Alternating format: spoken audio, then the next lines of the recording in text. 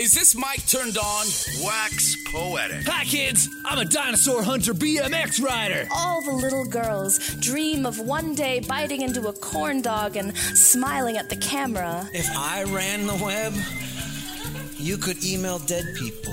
Wax Poetic. And I don't give a moment's focus to who does or doesn't like the sound of my voice. In the terrarium is Herpes. Herpes is a hermit crab. Just say no to family values. This is Wax Poetic on Co-op Radio, CFRO 100.5 FM. So what if I write a poem like a song?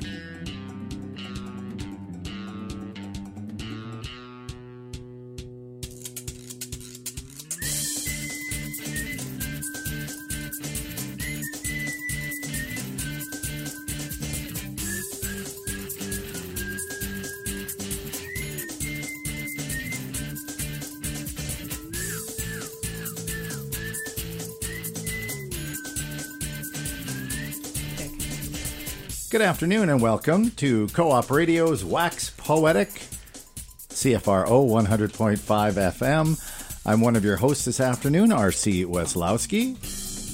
And I'm your other host, Pamela Bentley. And we have someone in studio, in case you were at the Versus Festival of Words last week or last 10 days or so, and you're feeling, oh, I still want more day-to-day poetry every single day, and I miss Versus. We fortunately have someone who was a part of the Versus Festival as our guest today, Erin Dingle. Hi, Erin. Hello. We got the hair of the Versus dog. It's true. Yeah, for any poetry hangovers out there, we've got, I would say heron, but Erin. Your hair's all over. The heron of the Versus dog. Erin is the heron of the... So we'll get you to start things off with some poetry. All right. I'll start with something geeky but fun. How's that? That sounds good. My high school boyfriend Bevis and I had freaky geek chemistry. Like, he used to slow kiss from my shoulder all the way up my neck, and then he'd whisper the periodic table in my ear. And it turned me on like a Bunsen burner. It was my favorite weird word, nerd, intellect, erect, erotic high school experiment. I miss it. I can't hydrogen my desires any longer, so I ask you to play scientist with me. You agree to join my research team at Helium What Ails Us, 'cause I'm sure you aren't a boron in bed, but scientists like empirical proof. So one nitrogen I come over to study, and you take my coat politely, both knowing we will fall to the fluorine eventually, our cheeks neon pink and sodium leaking from my yoni. So I look you in the eye and I tell you, I'll get on my magnesium if you satisfy me. And you grab me, you kiss me exothermic, and I am all in 'cause this is phosphorus. It's dirty makes clean, sulfur and chlorine. We are gone fishing for potassium and calcium, scandalizing scandium, hands chromium and lips nicolide, and I am so delighted Coppertunity finally came knocking. I had a zinkling it might. And now with gallium, you suggest a germanium event, my arsenic up in the air, and I say, hells yes, 'cause I'd sell my selenium for more. Bromine's business, but, actual good business, the kind that feels like play. Cerubbitium and strontium, my Milky Ways. Why threeum would we stop? Be ruthless setium, 'cause isn't it time I rode your handium like a unicorn? My palladium and shining armor, my silver-tongued cadmium, just put it in indium. But first, wait.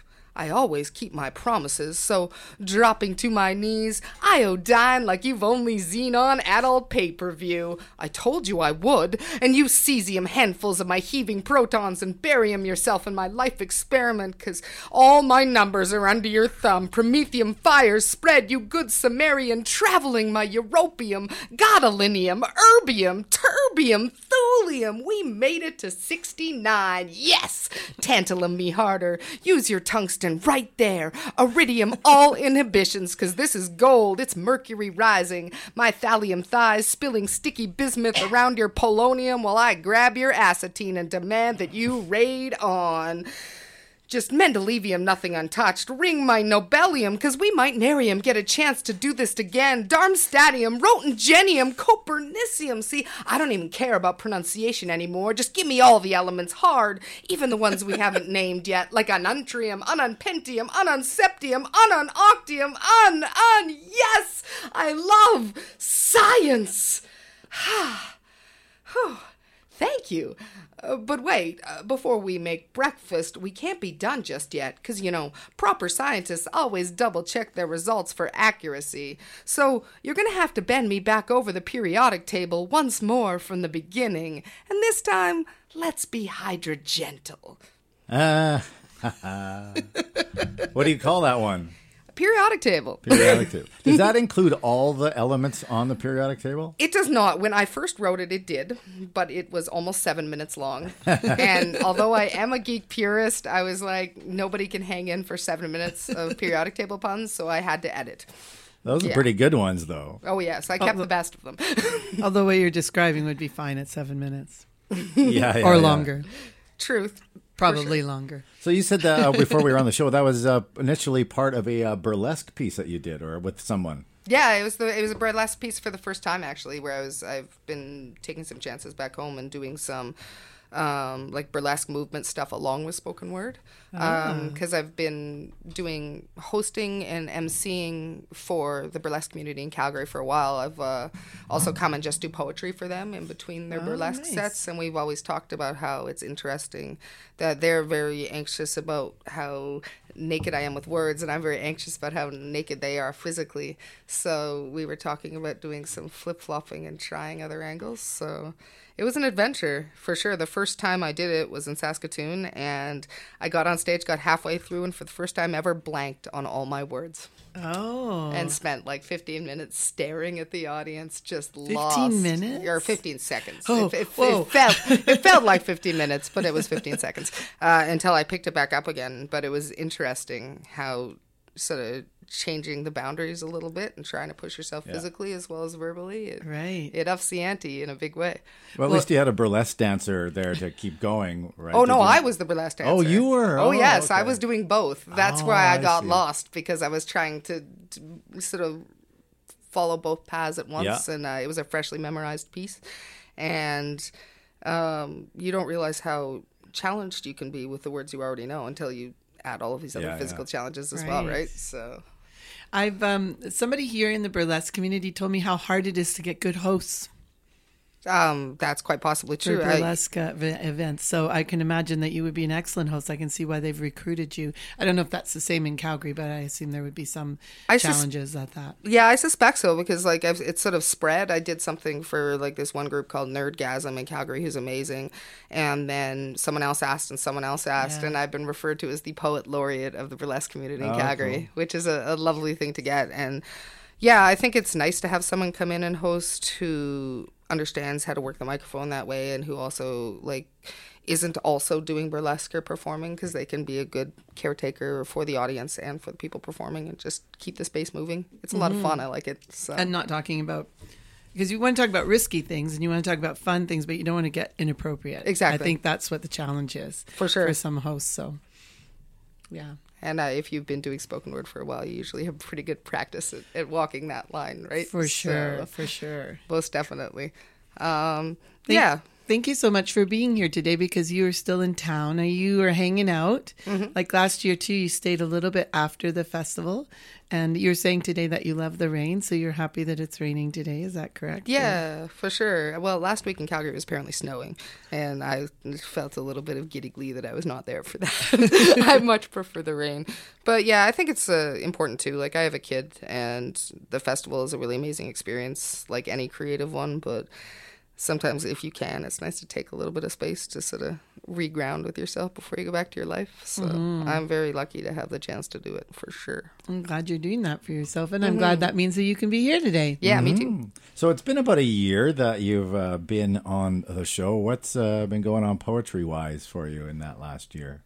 I've been doing a lot of writing and actually going back. Like I've had a daily writing practice for a really long time, and I actually made a conscious decision to set that aside for a while. And I've been going back in and editing a lot of my older work because I get really hung up on creating new pieces all the time, and sometimes forget about the work I've already done.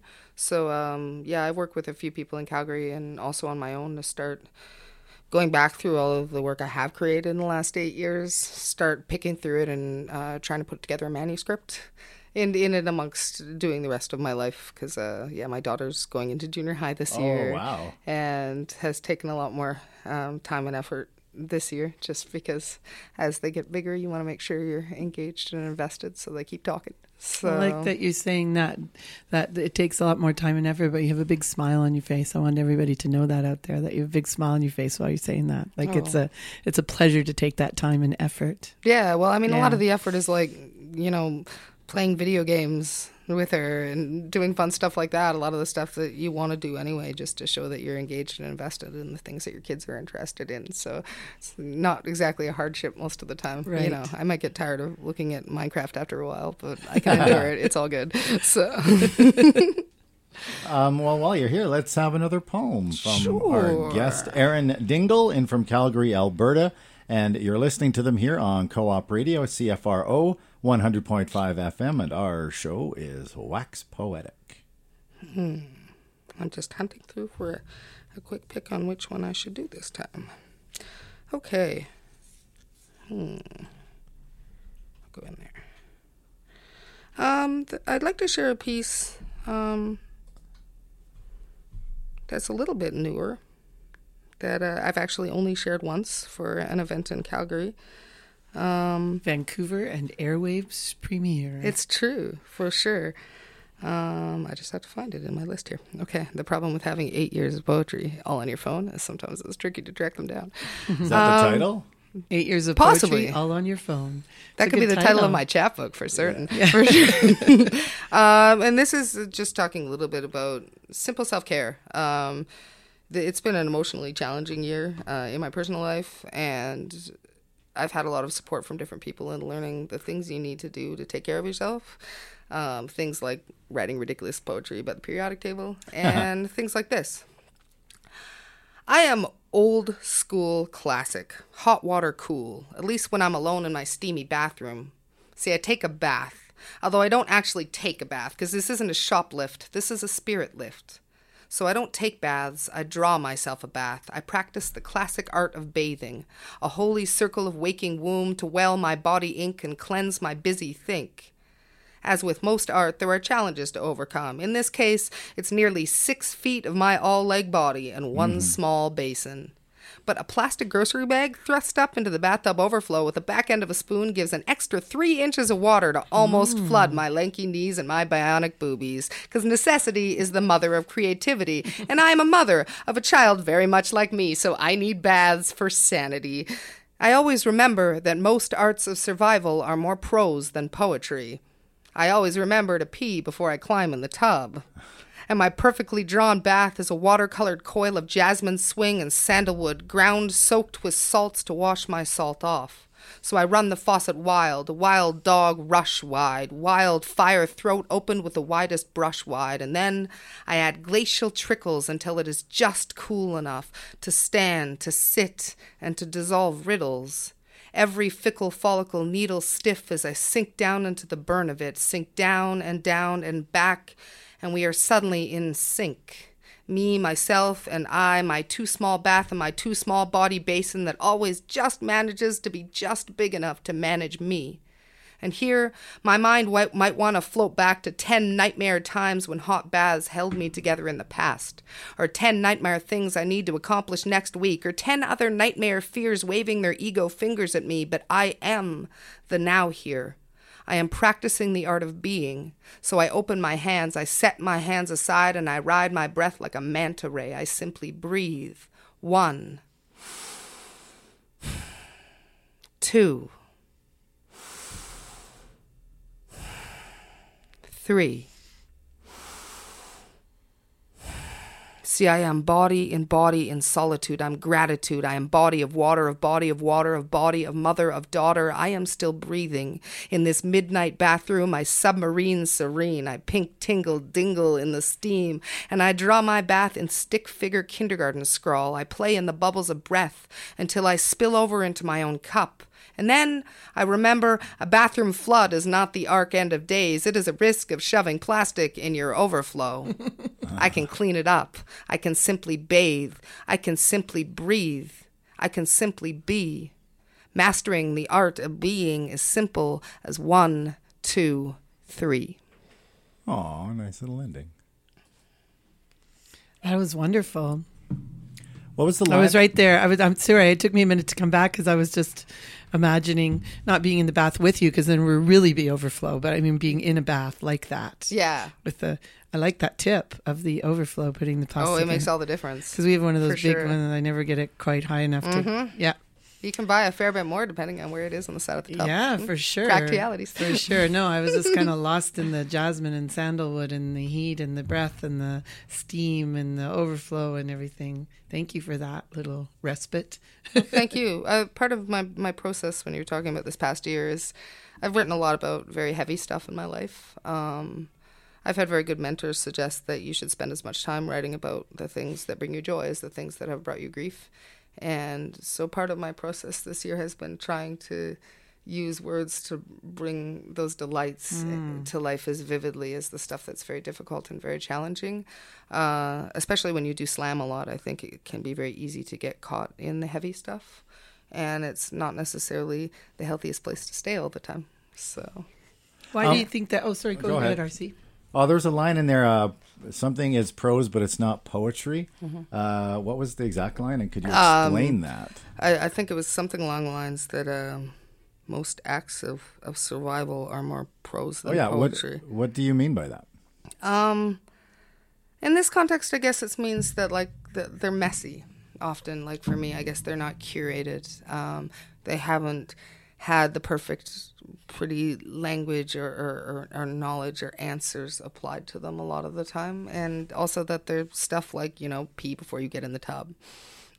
Stuff like that. Like put plastic in the prosaic. overflow, right? Like, add Epsom salts so that you can have magnesium and muscle relaxation. Like stuff like that. That, it can become part of poetry, but in and of itself, it's prosaic. They're simple, the real concrete, tangible things that you can say in very plain language. Yeah. I think that's poetic, though, those things. Yes. I think they're poetic, but I guess maybe it's that I think they're elements of poetic. They're the prosaic elements that become the poetry. I guess in the context of also doing like a shared piece, maybe it's that fact that they're unedited, perhaps. So you think of poetry as to use your word, as more curated? It's gone through a filtration process, Right. at least. It's and then as you edit past there, you get into curated. But even when you take feelings and concepts and experiences and turn them into language, you've already run them through a filtration sequence once. And that's why even, I'm talking about taking a bath. I'm not just taking the bath. And I've been doing a lot of work this year on mindfulness meditation with someone I see back home. And that whole part of the big premise of mindfulness is to even step away from the words sometimes themselves and just be in the experience. Yeah, because instead of as soon telling as yourself you sit the in the story. words, that creates the story, that creates the dynamic. And that's why, like in the poem, when I talk about, lying in the bath, it's really easy to start thinking about the past or think about like, oh, I remember being here when this happened, or I remember needing it for this, and instead pushing the words aside and just being present in the moment. Yeah, I find mindfulness meditation helps me a lot. I've been doing it since mid-90s or something. Not every day a regular practice, but enough that it's always sort of there as a go-to, even in the busiest moments. I can kind of drop into that, what you get when you're practicing regularly. It's amazing how that works, because I'm ADHD and I've always been very resistant to meditation, but I've been doing it daily for over 3 months now, consistently without missing. And I have found that when situations arise, I'll have that extra big breath to feel where I am, to take stock of my environment and to step back when I need to. It gives me a little bit of additional emotional security, it feels like at times, because I'm a high passion person and tend to sort of fall into my emotional response really quickly. Me I feel too. like mindfulness brings me back. It gives me that extra 5 seconds I need a lot of the time. Yeah, and it also just allows you to accept whatever you're feeling instead of like putting it up on the shelf. So you just kind of ride the wave of it, and then it eventually dissipates, right? I mean, this too shall pass. It's kind of cliche, but it's true. Everything, the joy, the grief, whatever you're feeling in that moment is going to pass. But if you get resistant to it, it's actually going to stick around. When you judge it, for sure. It's like one of those finger traps, I feel like, a lot of the time. The more you're fighting some of those experiences, you spiral the more they down. stick around. Yeah. For sure. But that distance makes it a beautiful space for me. And like the bathtub for me has always been where I came closest to meditation from when I was much, much younger, because I'm a really highly sensory person, and I'm really sensitive to stuff going on around me. So I find being in a bathtub where you're sort of dulling all your sensation up to your neck is a fantastic thing to sort of help me ground down and focus. So. Have you tried the sensory deprivation tanks? Yeah, and it made me super nauseous. I was really disappointed because I was super excited to go do it, and then I went and did it, and I felt like I was going to be sick the whole time. And then I had an earache for 3 days after because apparently I didn't have the earplugs in quite well enough, and I got like salt in my eardrum, and I had to use like hydrogen peroxide to clear it off. But I was sad. I might go back to a different place sometimes and see if I have a different experience, because I was very hopeful. I thought I would like it a lot. But yeah, I think it would freak me out. I don't know if I could handle it. Like I just don't being think in I that could close either. space and knowing that there's only like 6 inches between your head and the top. But like it was kind of weird. Well, and part of it for me was that I have a really hard time relaxing, and like you're supposed to relax your whole body into the water, and I'm pretty convinced I held my own head up for the entire hour I was in there. Like I couldn't let go enough to just sink back into the water, which might have been part of the reason I didn't feel well after. So I find if I want to get into that sort of state, I like something that brings the scale of everything down but doesn't necessarily remove it altogether. Right. That can be nice with something that just gives it a bit of containment. Same reason I like to hula hoop. So yeah, for sure. I think I would be afraid that it would feel too claustrophobic to me as well. Yeah. I like big sky. Oh, you got to come out to Calgary then. I know. Well, I grew up there, so I'm about to go on a road trip down to Texas and New Mexico, so I'll get lots of big sky. Oh, absolutely. I would love for you to read another piece before we run out of time. I can give you one more, most definitely. You're listening to Vancouver Co-op Radio, CFRO 100.5 FM in Vancouver, and this is Wax Poetic, and our guest today is Erin Dingle. And Erin, I would like to say also that you were out here for the Canadian Individual Poetry Slam Championships and that you made it to the final stage again. You make it to the final stage almost every year that you've done it, right? Is it every year that you've done it? The first year I was a sacrifice poet, and then I've been on stage every year. How far along did you make it this year? This year I made it to, I think I came in 9th. Yeah, you were in the final stage. You won the first round. I pulled round. bullet in the first round. Oh, did you? Unfortunately, these things happen. So, I came back in from being out in the lobby doing stuff when Erin was doing her piece, and I listened to that, and then I sat down, and then the next book comes out, and the next book comes out, and the next book comes out, and they're all women. And I was like, what is going on? Because I hadn't really been paying attention because I'd been sort of busy. And it just, I was like, and then there was another woman, and I just was like, oh my gosh, it's finally happening. There's so many women on the final stage. I was I just hit the thing. I know you're looking for your poem, but maybe before you go, you could maybe say what that was like for you. I will. It was beautiful for me to see. Like the cool thing about coming back to do SIPs a number of years in a row is seeing how it's evolved and how it's changed. And there were such powerhouse voices on the stage tonight. As soon as I saw Ifra on the roster, I did Ifra Hussein, who won. I told several friends that she was going to win because she was in a bout with me at Whelps last year, the Women of the World Poetry Slam, and I felt she was robbed in her scores. And then she went back, I believe, this year and made final stage at Whelps, and I think she won both competitions out east. And she's got a very powerful voice and a powerful message, as well as all the other people who made the final Misha stage. Patel. It was beautiful to see. Yeah. And And Coral Moore. Yep. And, oh, my mind just went blank. Bossum. Yeah. Also made funnels. And Adina Green. yeah, Adina Green. For sure. Yeah. And it was beautiful. It was lovely to see how they all had very different voices and different messages as well. And we're talking about things authentically from their own perspectives. I know. And shaking things up, which is exactly what I like to see in Poetry Land. It just made me so happy. Yeah, me too, for sure. So, all right. Abena Green, not Adina Green. Abena Green. Abena, yes. I'm going to finish with a piece that I guess sort of falls on that nicely if it works well. So, the light is burnt out in the living rooms, but I'm just an artist. What am I supposed to do about it? How many writers does it take to change a light bulb? It totally depends. I mean, if I want light bulb writing, you know, the kind that sparks, I know I need to be more specific. So let's take baby steps. How many children's writers does it take to change a light bulb? 1, 2, 3, 4, 5, 6, 7, 8, 9, 10. And an illustrator. How many novice writers does it take to change a light bulb? What? The bulb was totally perfect just the way it came. They can write in the dark. Now, how many science fiction writers does it take to change a light bulb? 2, but both of them were actually the same person. There was a rift in the space-time continuum. A man ended up back in his childhood bedroom with his 10-year-old self, and then future him arrived as well, but covered in blood, and he grasped screw, change, and then died on the floor, his body vaporized. And 10-year-old him and present him puzzled over the future him message. They decided screw change must mean change nothing. So they played Super Mario and ate Pop-Tarts for days and days, and it was great. But then a massive 17th dimension vortex appeared by the laundry hamper. The entire bedroom, light bulb, and the sorted other small plot holes began sinking into the rift, and the 10-year-old realized screw change might mean to change the long burned out light bulb beside the bed. Why not? And before this final plot hole could be sucked into oblivion, they changed the bulb together, and everyone was saved and went back to their own realities with a faint headache and a feeling of inner light bulb eureka. How many editors does it take to change a light bulb? 3, 1 to change it and 2 to hold down the author.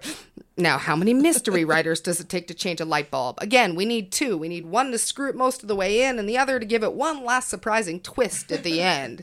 How many erotic writers does it take to change a light bulb? Well, baby, that depends on how many you want and how deep and how long you want that screwing to go.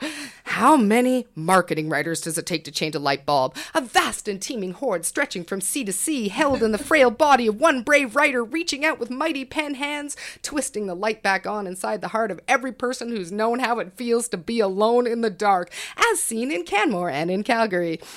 How many academic writers does it take to change a light bulb? Well, based on precedent, we can theorize that the quantification of art and artists in relation to their relative light production in a figurative sense is subject to a variety of factors and parameters that influence both the quality and caliber of lumen and demonstrate alterations among well-credentialed literati. And then, somebody else needs to fix that light bulb so they can see to keep reading. How many slammers does it take to change a light bulb? 1 or 5 or 12 or none, depending on the night, depending on the circuits of community, depending on how many fingers are snapping or how many lingering feelings are stealing the sage, depending on whether they choose the points or the page, depending on whether it's 314 or 228, depending on whether the light socket is seen as an animal or a prop or a costume or an instrument, depending on whether they get naked to change it. There's rules and all that. But how many poets does it take to change a light bulb? That depends on whether they got paid or got laid or got afraid or got delayed en route writing tankas about marmosets or crying in parks or trapped in treetop conversations or lost in the existential elation of a really good dump, or whether or not they weighed the relative elements of their mortal soul today, or it's NaPaWriMo or solstice or festival or Mercury retrograde, or even whether they actually stayed for the rest of the light show or wandered off for cheap beer and nachos. With poets, you never know. But how many poets does it take to step up to the ladder? How many writers does it take to illuminate our sources of mutual blindness? How many does it take to screw burnt wires into spirals and spotlight lost corners and firework jokes and clear the aluminum smoke curling behind our broken walls? How many artists does it take to change? How many are necessary to regulate exchanges of power? How many artists does it take to keep restoring each other's light over and over through the treacherous electric caves of this world and this life? It takes all of us. That's awesome. I love that. Nice. Thank you. Our guest this afternoon has been Erin Dingle from Calgary, Alberta, staying around after the Verses Festival of Words last week. Thanks for being here, Erin. Thank you. This was lovely. Pam, let's get some announcements of events coming up. Yeah, on Sunday at Poetry New Westminster, Kathy Borey and Jennifer Zilm are reading, and that is Sunday, May 7th, 2 p.m. at the Heritage Grill. And then at the Slam on Monday night at Café du Soleil, 7 p.m. doors, 8 o'clock show. Get there early because there's often a line. It's Tanya Newmeyer. So you say it. Tanya Newmeyer. There you go. At the Slam. She's from Toronto. They've been doing poetry for 10 years, and they were part of the 2012 Toronto Slam team. I don't know anything about them. Do you know their work, RC? Yep. And you're going to go to the Slam. Yeah, check it out. Go to the Slam. Check it out. Tanya's pretty cool. Also, coming up on Friday, there's Christiane's Lyceum, which is basically 8th and Alma. It's on Alma and 8th and Broadway, but Alma, 8th and Alma, more or less. And is that 7 o'clock sign up? No, you sign up in advance online. So go to Christiane's Lyceum for the Facebook event, and you can sign up in advance. There will be some, you can sign up at the door too. But the door is about 8 o'clock. I think it's $6 for getting in, and show starts around 8:30. Awesome. So I'm Pam Bentley. I'm R.C. Weslowski. Oh, Aaron, quickly, if anybody wants to get a hold of you and you want them to, where can they do that? You can get a hold of me on my website, www.digitaldingle.com, or find me on Instagram as Digital Dingle or on Facebook as Aaron Dingle. And are you on Twitter as Digital Dingle? Yes. Ah, okay. Sporadically. All right, that's it for us. Wax Poetic Co-op Radio, CFRO 100.5 FM. No apologies necessary is coming up next. You've been listening to Wax Poetic on Co-op Radio, CFRO 100.5 FM. So what? So what? So what?